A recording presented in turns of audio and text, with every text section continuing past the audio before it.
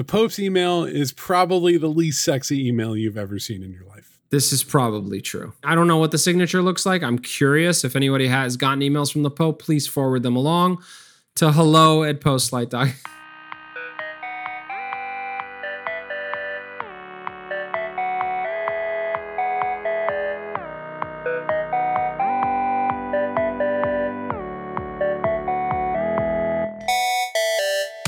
Hey, Paul. Hey, Rich. How are you doing? I'm doing fine. Getting by in a crazy mixed up world. Yes. How are you doing? I'm doing good. I cannot complain, even though I would. Maybe we'll make that a different podcast where we complain. All right, Rich, what's on your mind?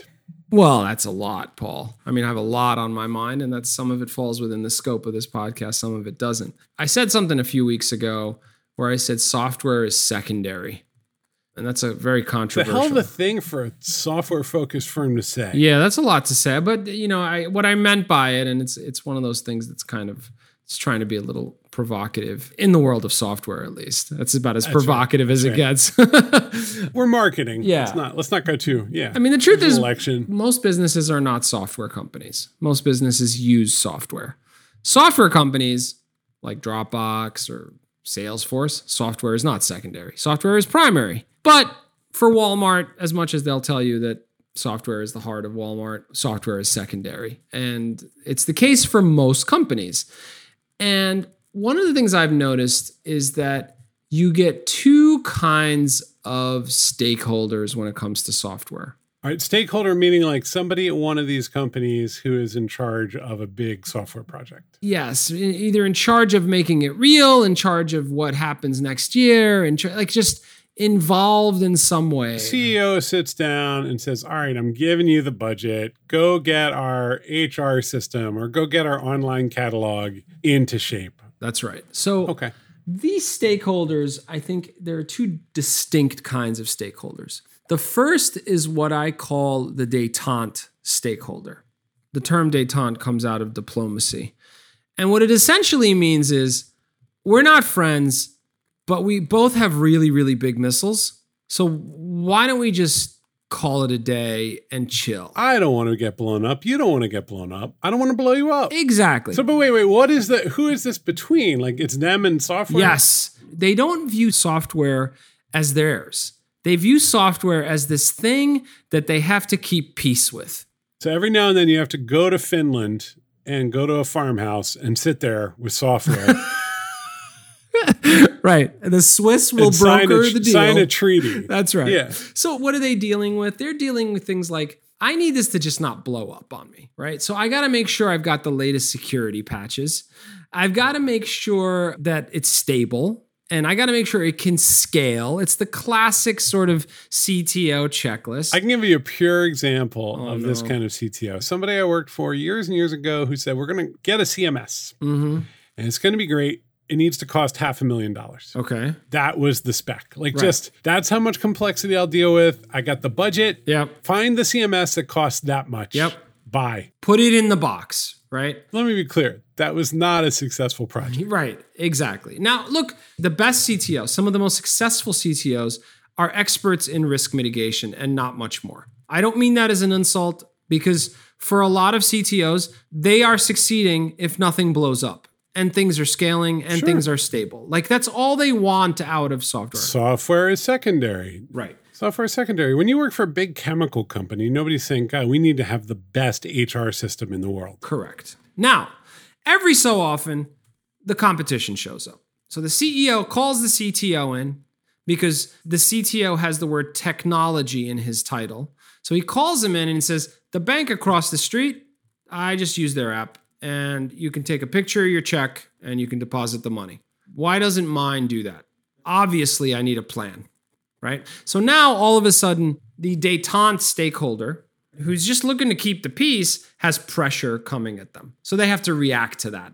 But they don't like that. They don't like it because it's annoying and it's just mostly because of it's coming out of pressure. It's reactive. They don't like it. They don't want to innovate. They don't care to. I'm painting a very negative picture here. But look, CTOs of very, very large companies are thinking about these kinds of terrible scenarios and avoiding them. Well, and doesn't even, this could be a really big hospital system. It could be a not-for-profit that provides homeless shelters and is funded partially by government money. Like, I've seen these patterns. It's not simply like the monster who sits there and says no to everything because they're at the top of a multi-billion-dollar company and they hate all change. It's people with limited budgets, lots of competing interests, and often like really complicated governance issues. The Catholic Church has to buy IT services, right? Like, I mean, and then it has to buy it globally and in the US. Yeah. Like the Pope has email. Right? Right. You got to deal with that. You got to deal with that. Exactly. And that's not sexy. That's not the coolest thing in the world. So then there's another kind of stakeholder, Paul, I want to talk about. And then I'm going to mush them together. So the next kind of stakeholder I want to talk about is the dreamer stakeholder. So we talked about the Detente stakeholder who views software as sort of this adversary across the ocean that you don't want to go to war with, but you also don't want to be too sheepish around. So there's sort of this balance of power. The dreamer stakeholder views software as theirs, not only as theirs, but as full of possibility. This is when they hire them coming out of Google or Microsoft. That often doesn't end well. Yes, but a lot of times, they come from the tech industry with a lot of ideas about how change can happen because they've seen it and done it inside of tech, and now they're coming to big firms. Exactly. They've got the dream. Yeah, and sometimes it's that narrative. Sometimes it's just a person who just loves the possibility and the potential of innovating with software, right? And they would love to walk into the CEO's office and say, listen, we need to make a big investment, okay? Because all that furniture we sell, they want to see it in their houses in real time. And I need $3 million so I can make an augmented reality app that lets me take any product and put it in my kitchen so I can see what it looks like. You're probably going to get the CEO that pauses. Every so often, very rarely though, you get the CEO that truly loves technology, that's always pushing the envelope. You probably don't have that CEO. Well, what you're doing, I mean, look, you and I run Postlight, right? And when we're evaluating opportunities, new employees, things we could do, you can do infinite things, but you can't afford them. So you can't afford them. And that's an innovative, like sort of forward thinking idea. Sometimes it's like the dreamer stakeholder just saying, hey, guess what? I'm not patching this anymore. It's been 20 years of this legacy piece of shit, and it's time for the full reboot. Listen, man, we're in a pandemic. I'm going to go with the revenue I know rather than the revenue that is, really wonderful, unless my back is against the wall. You can sell tech inside of an org if times are feeling kind of tough and you gotta make some move. Yes. Technology is often a pretty good answer. Now, look, I'm generalizing pretty grossly here, but it turns out that everyone dreams.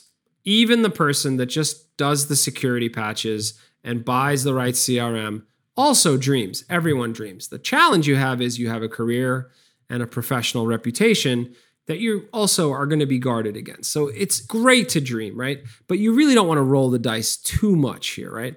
So how do you get the CEO and the CFO? I don't know if there's anything more tragic than pitching a forward-thinking tech initiative to a CFO. No, there are other things more tragic. It's been a difficult year. There really are. Lebanon's going through a hard time. There are things more tragic.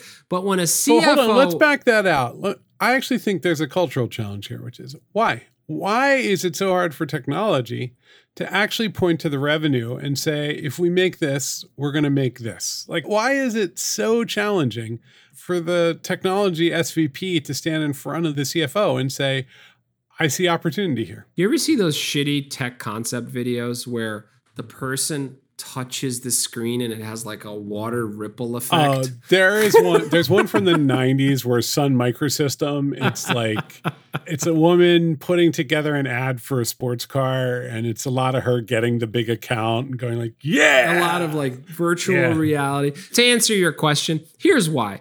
Because when you walk into the CFO's office, you're essentially climbing into a box inside of a table in Microsoft Excel. You're literally in the cell. You're in the cell, and that's how he sees you. And above you, there's another cell, because that was the meeting before, and that was for the holiday party. This happens to us a lot, where you're working inside of a really big org, and you'll pitch your whole thing, and you'll work with them on it, and they'll go, and let's say the project is called Project Cube. Yep. And the CFO will see it on the spreadsheet and go, well, we already have another Project Cube. And they'll be like, well, that one's actually about like forestry. Yeah. This one's a web app. They're looking for patterns. Look, what do CFOs fear? Waste, excess. And now you're coming to them and you're saying, look, when someone wants to buy a breakfast nook, they need to see what it's going to look like in their kitchen on their phone. Yeah. And I need $3 million for that.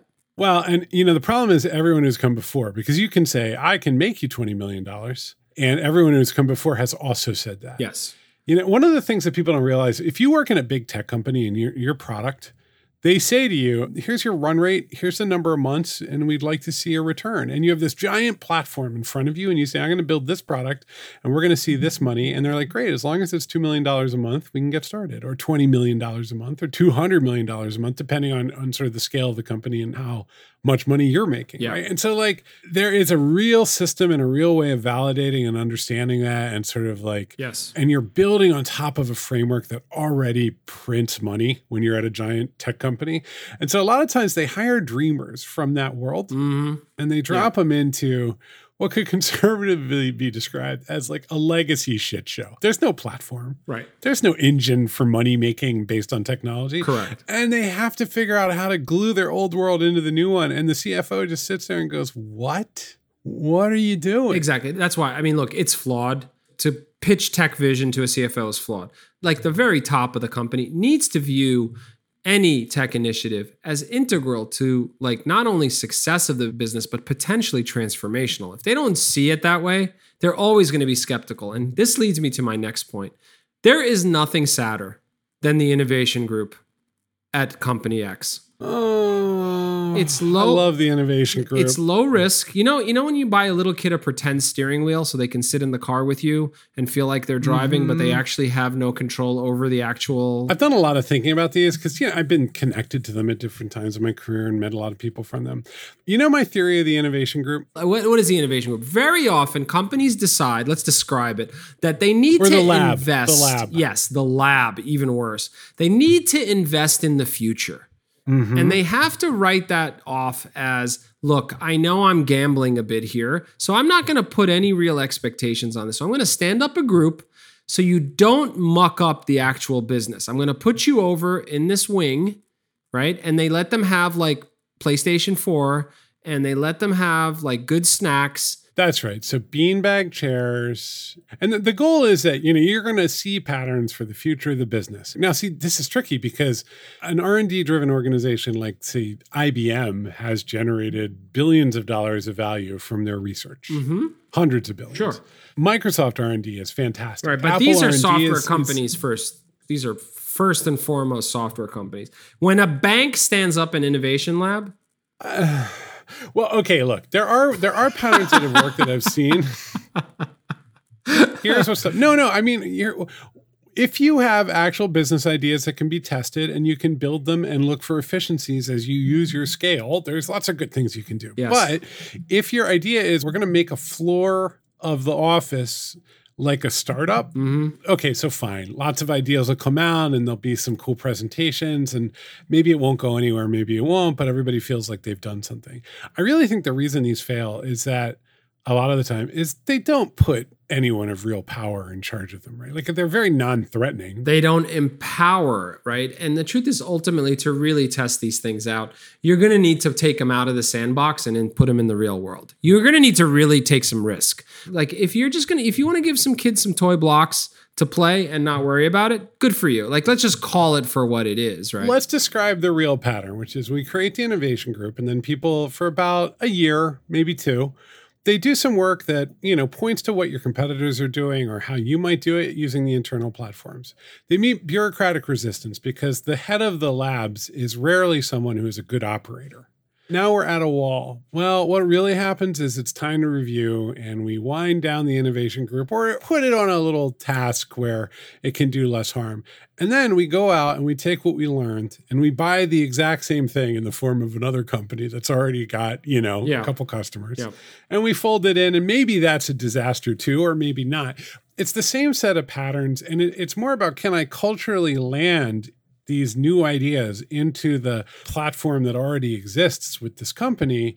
And this is why, and people look at what does tech really do, is it has a platform that can actually allow those innovations to grow organically. And I mean, I'll give you a concrete example, which is like AWS, right? So AWS comes out of Amazon's actual experience with building lots of digital products. Yeah. It was very cheap and very easy to innovate and create both new AWS products and new experiences inside of Amazon because their infrastructure was so big and powerful. Right. And so like Amazon has this platform that makes innovation really easy. And then what happens is people say, oh my God, we need to have an innovation culture like Amazon's.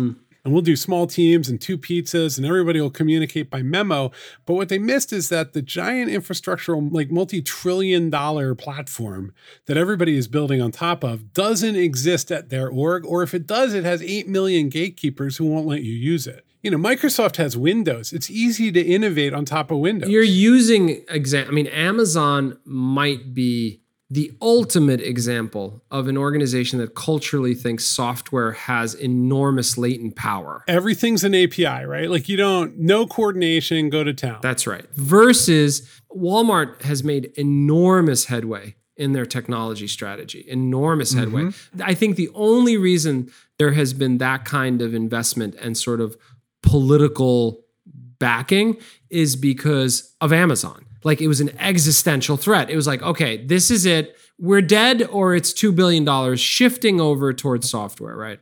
I mean, 2 big, wonderful organizations that really do deserve each other. But Walmart in particular is still a retailer. It's a retailer with an effective digital arm, right? Correct. Amazon is a platform that happens to have a transactional layer that can move goods around in space. Yes. If it decided that the future was drone delivery or that it didn't want to sell physical goods anymore, it basically could do that. Walmart doesn't have that option. You see the same with fintech or you see it with publishing or whatever, where it's just like, and what would it take to compete? Well, it would take a CTO who would actually say, I need 10 years to get us to a serious platform, and we'll never really be at parity with the tech giants because we won't have that motivation, and it could fail at any moment. So what are you going to do?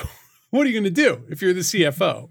I mean, to close this out, I think you can't be either of those things exclusively. I think if you're a dreamer, then you're like, oh my God, here he comes again asking for more money so he can try the new thing, right? If you're a detente stakeholder, you're just going to be someone that, hey, look, might be necessary, but isn't going to make transformational change happen because you're not wired that way. The truth is, the really good dreamers are also thoughtful about stability, and they are someone you rely on for those pragmatic decisions along the way. Eventually, business has to step up and accept that they have to make those investments to really thrive. Like it's just a reality.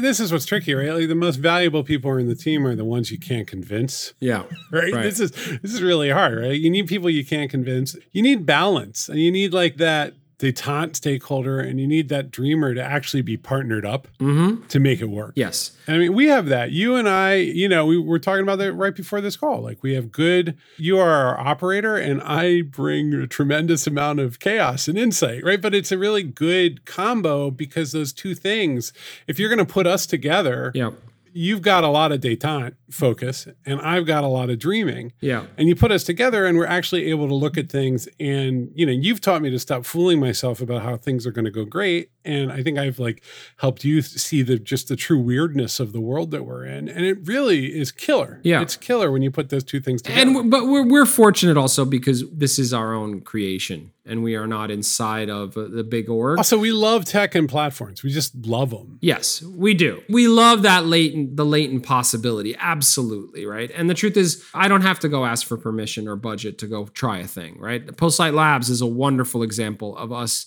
encouraging that kind of plan. Or just be interested in a thing. Yes, exactly. Yeah. Exactly. I want to close this with a final point here. All right. And I want to call it the moment of enlightenment.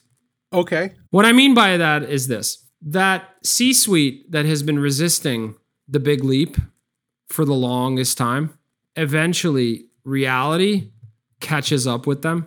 And there is this glorious moment. It is a moment of enlightenment where that dreamer stakeholder or detente stakeholder, whoever you want to call it, is going to be given that green light.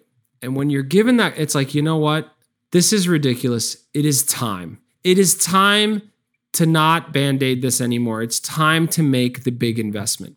And my advice to that stakeholder or stakeholders is that when you have that moment in time, ask for everything.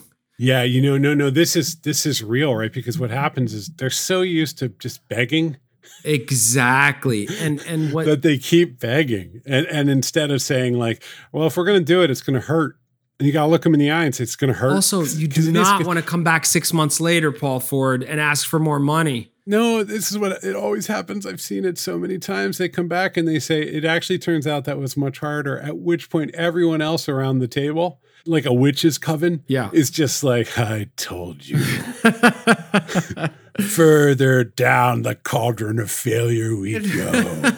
Look, we at Postlight often partners with stakeholders and we help them make the case, in fact. We help them, I call it softening the target, which I've been told is a very insensitive thing to say, but regardless, what I mean by that, and there's probably a better way to say it, is you're not going to sell this in one meeting.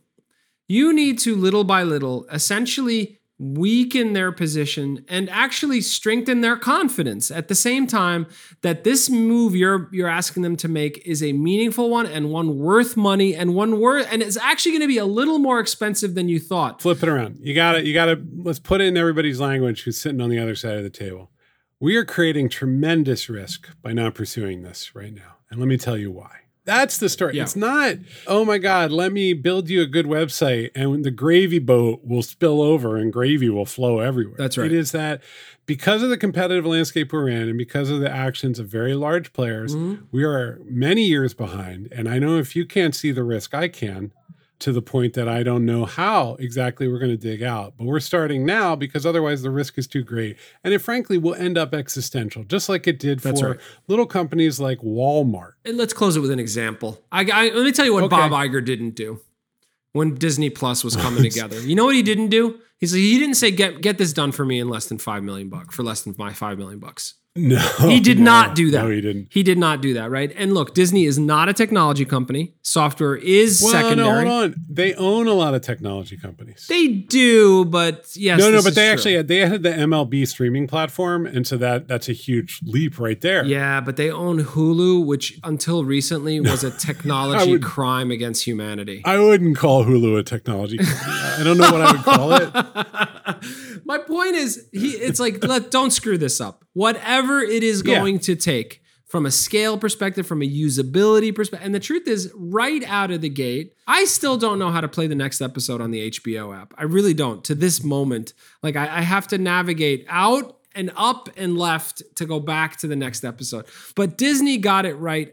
And there's always room for improvement. Well, no, but let's be mindful. Disney's actual launch was a debacle because no one could get to it. Remember, there was too much demand. But then about a week in, So first of all, the week can be a disaster. Week 2, you got in there and you're like, oh, well, there's Star Wars. Oh, that's cool. I can get all the Star Wars. Oh, all right. Well, and then that was it. And you're like, oh, yeah. The beautiful thing about Disney Plus is it didn't require you to do any thinking to understand what the hell it was. I go into Hulu. I don't know what's on there. There's a new version that's out, and actually Hulu has put out some good content. Rami is one of my favorite shows. It's very funny. No, I mean, What We Do in the Shadows. But I mean, it's like, now I've got HBO Max. I don't even know how to log into it or where to find it. The HBO app, it was always sort of form over function for a very long time. It looked like I was inside of one of their ads, and I was trying to find my way around. It was a rough scene.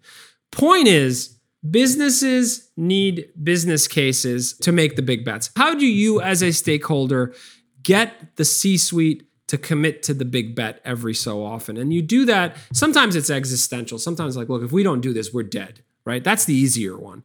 The more complex one, the harder one is stop feeding the wrong animals and let's make investment in the right path. And that's going to take time, because investment is not what a business is for. If a business is selling cheap furniture online, the pitch of look, this is going to pay off in 3 years is not that interesting to them from a technology investment perspective. So how do you get them there, right? And the truth is you get them there through gaining credibility and goodwill over time. And then eventually you go in for that kill and say, look, yes, this is about a forward-looking plan. We just finished a huge project with the MTA that really was investment. It's 80% investment, 20% near-term value. But the right people saw the vision and they got behind it. And the truth is, it's going to reap rewards way beyond what happened this year or last year or when we launched it. But that takes a lot, right? And so how do you get that case put forward, right? How do you make that case so that people commit to that dream? I mean, I say dream as if it's fantasy, but it's really not. It's actually normal course of business. The road to quality is a very, very narrow road. It is. It just gets narrower and narrower. It's hard. It's hard. This part's really hard. I mean, look, there are ways to make strong cases. There are. But call us, frankly. I don't even want to do a hardcore marketing pitch here, but like, if you need to make a strong case for your big thing and your big org, just call us and Richard will talk to you for a half hour for free. You'll lose a lot of pain. This is very unconventional marketing, but I like what you're offering up here, Paul Ford. Use the coupon code, make the case.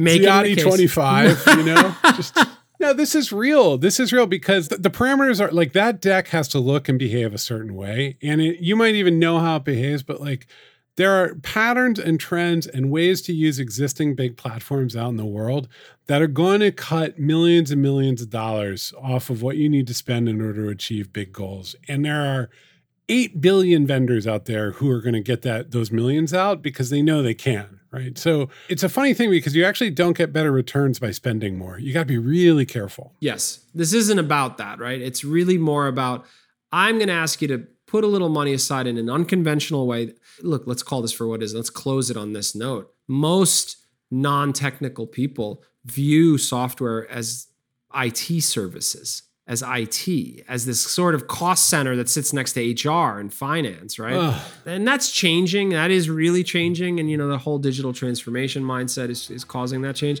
But that's the case. So it takes a lot of work. And we got to go, but it's even worse because what's happening is there's the software from 20 years ago. There's no software, which is impossible. You can't run a business without tech. Something. Then there's the software from 20 years ago, which a lot of people are still catching up with. Yep. And then there's like the last 5 years, which is pretty transformative. You know, so it's like you're now layers in and everyone's like, well, we already did the big transformation. Yeah. What did I spend all that money for? And you're like, That's tough, right? Climbing out of that, which is like... Because then SAP comes in and says, we've got a website, you know, framework toolkit builder, and it's all in Java. Why would you ever go and use, you know, WordPress? Yep. And everyone's losing their brains. I mean, anyway, look, if people want to get in touch, what should they do, Rich? They should check out postlight.com. Lots of good case studies there around the work we've done. And reach out to us, hello@postlight.com. Coupon code Ziotti25. So reach out, hello@postlight.com. Also wrote an article about this, Paul. You can check it out at postlight.com/insights. It's one of my favorite websites where I go for a lot of news. All right, friends. Have a lovely week. Get back to work. Okay. Bye.